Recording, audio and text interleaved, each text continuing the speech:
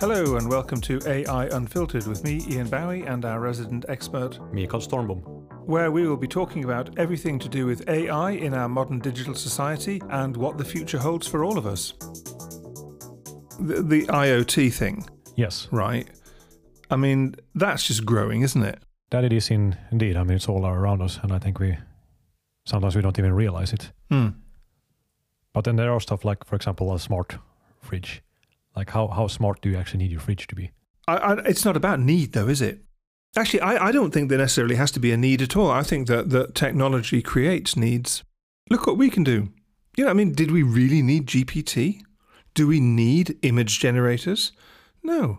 We invent these things and then we create needs based on the fact that they exist. That is true, but even though smart fridges exist, and yes, it creates a need in people, certainly early adopters and I know status symbols and all of that, and it gives you joy to hear your fridge talk to you and all that stuff. But I mean, for me personally, what would a smart fridge bring into my life? Well, that I don't presently have, other than because I have this absolutely incredible visual imagination. Yes. All right. Think about, for example, food. Sell me on the smart fridge. Well, no, but I mean, think about food delivery services back in the day. All right, they were non-existent until COVID came along, and then suddenly, boom! Guess what? You can have food delivered to your door. And now there's like a proliferation of them. Are they making a profit? I do not know.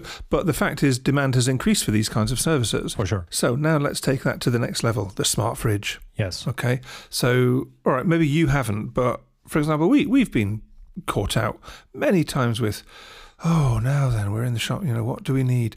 Oh, have we got enough milk? I don't know. What about the vegetable situation? No idea. So imagine people like us, right, hit the phone, bing, camera, see inside the fridge. Woohoo! Great. So, all right, that's not necessarily a smart fridge. That's just a fridge that's got cameras inside it. But then imagine the fridge that knows what you like and can then literally sends the order. You don't even have to think about it. Yeah. You literally never have to think about food ever again. Just pay the bill. Yeah. And even that you don't have to pay because it's automatically debited off your credit card, which is then paid by direct debit at the end of the month. Boom. But I think that's how fridges will go. I mean, you've got fridges today, I know, that have cameras inside them. So you literally, there is a fridge that you literally can dial into it on your smartphone and see what's in your fridge. Yeah, no, that's absolutely true. Yeah. And if eventually that fridge is clever enough to know what to order for me on a weekly basis or a bi-weekly basis, depending on the size of the fridge, and I never have to think about stuff like that ever again, I'll be a happy man. Yeah. It's the automating your life. Absolutely, yeah. And then, like your whole home is fully automated. So the house is intelligent enough to know when to close the curtains, when to open the curtains, at what temperature each individual room should be in, or should be. The minute you arrive home, what music should start playing, or is it music, or do they turn the television on, or is it the radio? Yeah, it's all good stuff. Yeah, indeed, and I mean that comes down to like a concrete example of what you can do with IoT. So I have a smart home, quote unquote, with connected to my own own setup. Well, I have it set up so that, for example, it turns on the lights, or actually turns off the lights at a specific time. So. And then at some point I had it set up. Well, actually we've spoken about this in a previous episode. So it turns on the coffee machine at 7 in the morning, and it can change the colors of the lights depending on moods and stuff like that. How does it know what mood? Well, that you have to tell it. So it's not, right. I don't have a sensor plugged into myself yet. So you tell it? I made an app for the phone through which I can. Okay. Can it run you a bath or turn on the shower or? Not yet, but maybe I should add that as a... Yeah. Flush the toilet in case you forget. Yeah. It takes but I mean, think actually... That said, I did have this idea that I need to have a sensor that detects when I'm running low on toilet paper, so I remember to buy it. Yeah, right, okay, yeah, for example.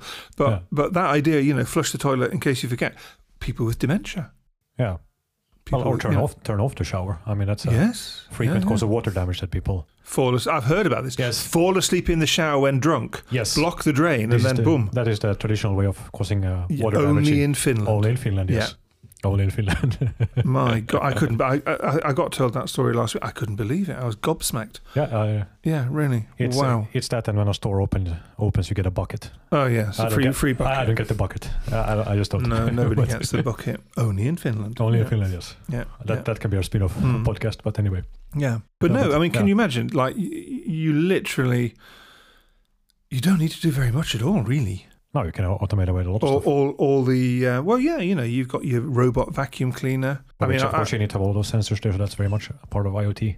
Yeah. And of course, if you've got a garden, you've got the lawnmower in the garden as well. I would imagine it's probably possible to somehow automate your waste disposal system as well, to at least a degree. You can put legs on your trash can. I was actually thinking more about if you had a house with a cellar, that somehow they would empty themselves into a much bigger thing, which would then put itself out on bin day to be taken away. So yeah, that would be interesting. Yeah, it would be quite interesting. Or a self-driving trash can that you on the road. Trash day. Yeah, very good. But something, yeah. Maybe a security system that automates itself at night, or when the house is empty, it automatically turns itself on, so you don't have to remember, did I turn on the alarm or not? Yeah. I mean, I think there are those systems. Oh yeah, I'm sure. They all exist. But I'm just saying, that the more automation, in my opinion, the better. Yeah.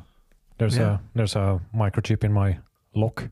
Not that I'm using it, but on the door in the apartment. I'm not sure, like, if someone hacks it and then just have. We have a smart key then. Or? Well, the key is an analog key, and then you have to pay extra if you want the app. And I did not pay extra for the app. Oh, God. All right, yeah. And how much was that? €5 more or something?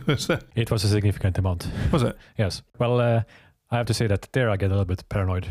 This idea that I can open my door with like an app that I'm like, yeah. Embrace it. That's an area where I'll stick to the light position. No. Look, you can pick a lock in seconds, but there's probably not that many people who are that clever that they could hack your smart lock. Well, I mean, you can just get an axe and chop open the door. There you are then. So, why not just embrace the technology and love it? I suppose, yes. Absolutely. Yeah. I mean, I remember maybe I could have this for like unauthorized entry, and then it's just Yeah, but about all these automated things. My uncle, back in the day when he was working, he's automation engineer, or he was, and he worked on power stations, nuclear power stations, commissioning them all over the world, and they were in Canada on a job, and at the weekend they were bored, but what they'd noticed, it was him and a friend of his, and what they'd noticed is that all Canadians seem to have automatically opening garage doors. So all they needed to do was find out what frequency these doors worked at. And that's what they did. And they built themselves a little controller, and they used to just drive up and down different residential streets, opening and closing people's garage doors. Yes.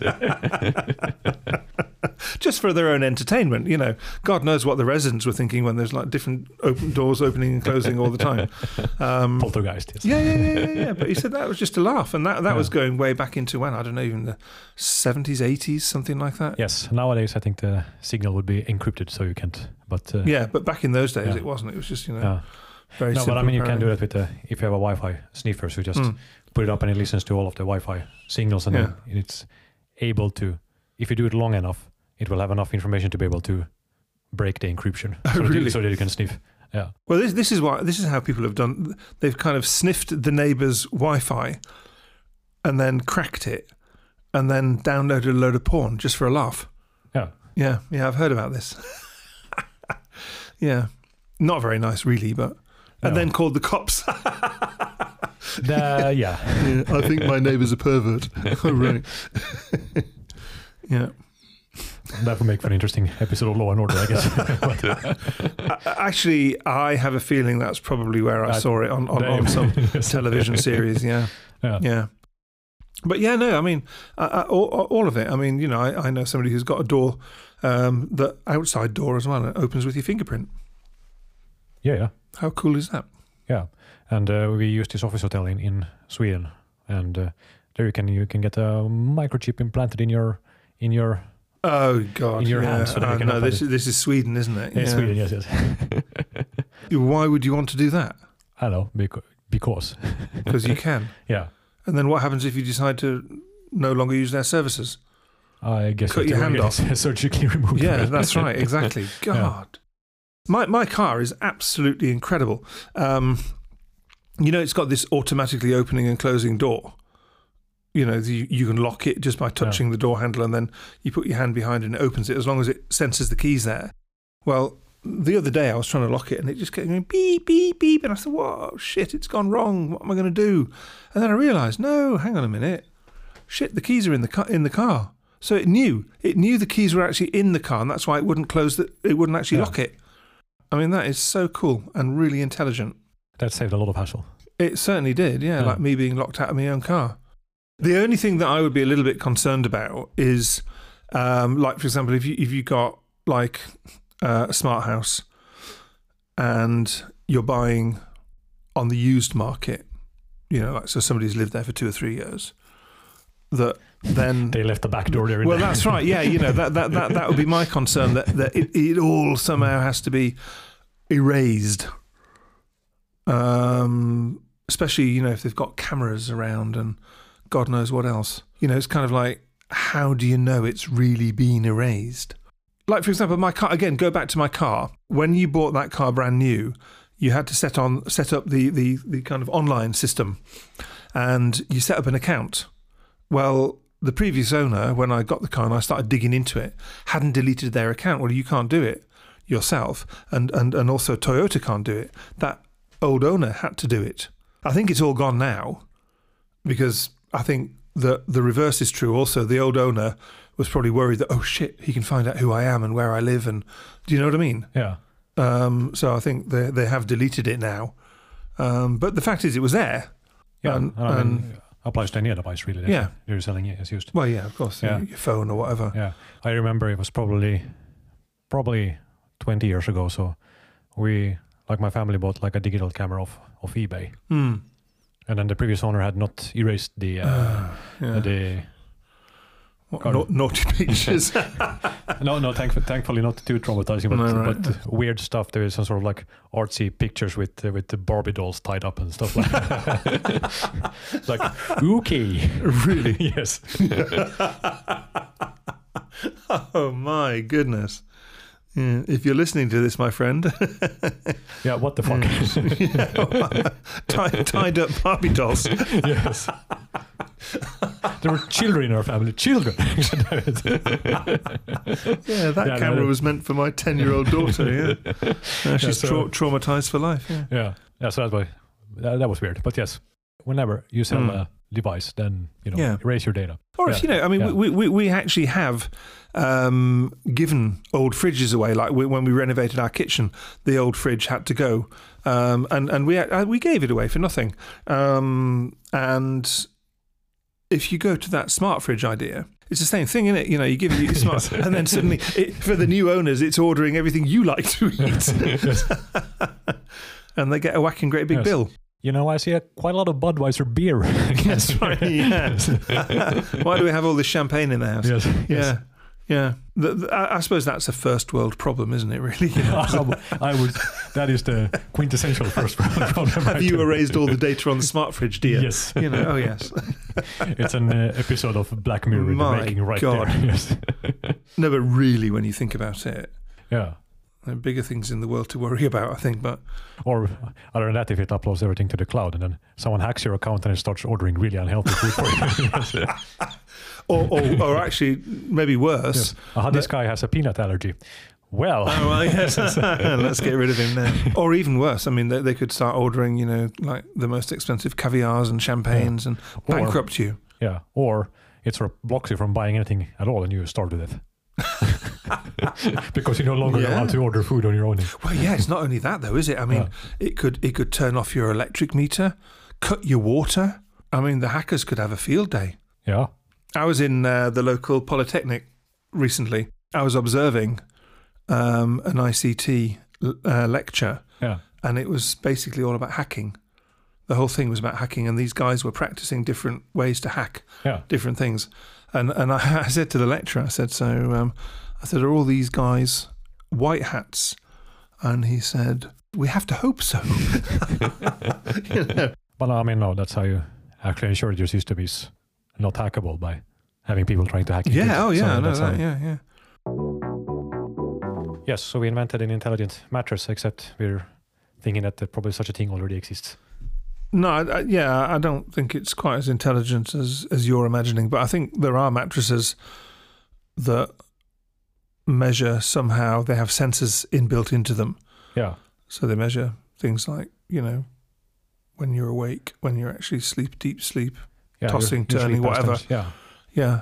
I think that, but I mean, where that information goes, I don't know. Does it just go into a black box, which you then plug into a computer or something? Yes. Yeah. I mean, there are also these sleep trackers on. Well, you can have it on your smartwatch, or you can have it on your phone even.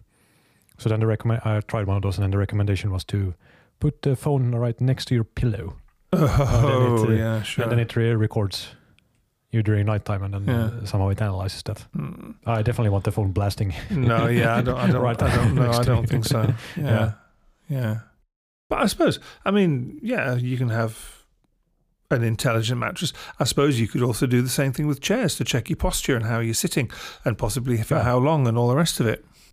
Yeah, and then it can actually force you to sit in a potentially. Yeah, depending on the chair.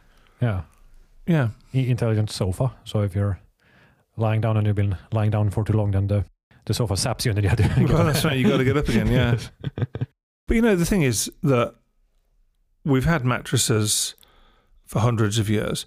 We've had chairs for hundreds of years, and we've managed very well, thank you, without all this kind of technology.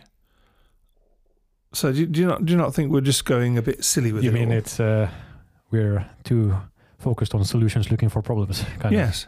Yeah. It's like all these fitness devices. Yeah. See, this is, I mean, I had a Fitbit back in the day, fairly early adopter, but then did I do anything useful with this information? No. I mean, I counted how many steps I took. Yeah, great. It didn't make me take more steps. No, exactly. So, I mean, it's not, okay, you have the data, but what am I doing with this data? Yes. Nothing. No. Yeah. Or you can see where you went for a walk. Yeah, but I already knew where I went for a walk. Yeah. I guess on a Sunday morning after the bar, so you know where you've been. Yeah. No, but really, I mean, it's... Yeah, it makes you wonder, doesn't it, really, at the end of the day? Yeah. That said, I mean, of course, there are devices, for example, that can monitor your blood sugar continuously. So these are medical devices, I see. Yeah. But I mean, I was just sort of thinking about luggage. Would there be a use for some kind of AI with luggage so that it doesn't get lost? Or if you have read Terry Pratchett's books, in one of them in several of them, there's a chest a sentient chest with legs on it that follows its leader, and then it then somehow they got separated, and then the chest like a Terminator just with great determination and goes to its owner. So something like that. So if you lose the luggage in the airport, then it just it comes rolling back. It comes rolling after you or something. Yes. Yeah. But of course you can buy those. I mean, that's Apple. I think those air tags. Oh, you can get those. Yeah, I know. Yeah. But I mean, otherwise, I don't know really. Of course, I mean, the limits are unlimited pretty much to what they probably can do. Yeah. But it's what do you want and need? Yeah. And of course, we're mostly approaching this from a sort of like a consumer standpoint in industry, of course. Just having sensors and monitoring. I mean, obviously, that has tremendous benefits to any process, really. True. Yeah. But I don't know. Technology for technology's sake. And like you say, solutions looking for problems that don't exist. Yeah. Of course, I suppose you could then get Auto-GPT to create those problems, couldn't you? Yes. Create a series of problems for this solution. Yeah. Well, solutions that create problems. I mean, we talked about ChatGPT and plagiarism and... So now you need an AI to detect whether it is an AI that has written the thing in the first place. Yes. Yeah. Well, lecturers have already started doing that. Did you write this? Yeah. Yes. Yeah. It comes back and says, no, it was the other one. Yes. You've been listening to me, Ian Dowie, and my colleague Mikael Stormbom on AI Unfiltered. And for more episodes, please go to aiunfiltered.com. Thank you.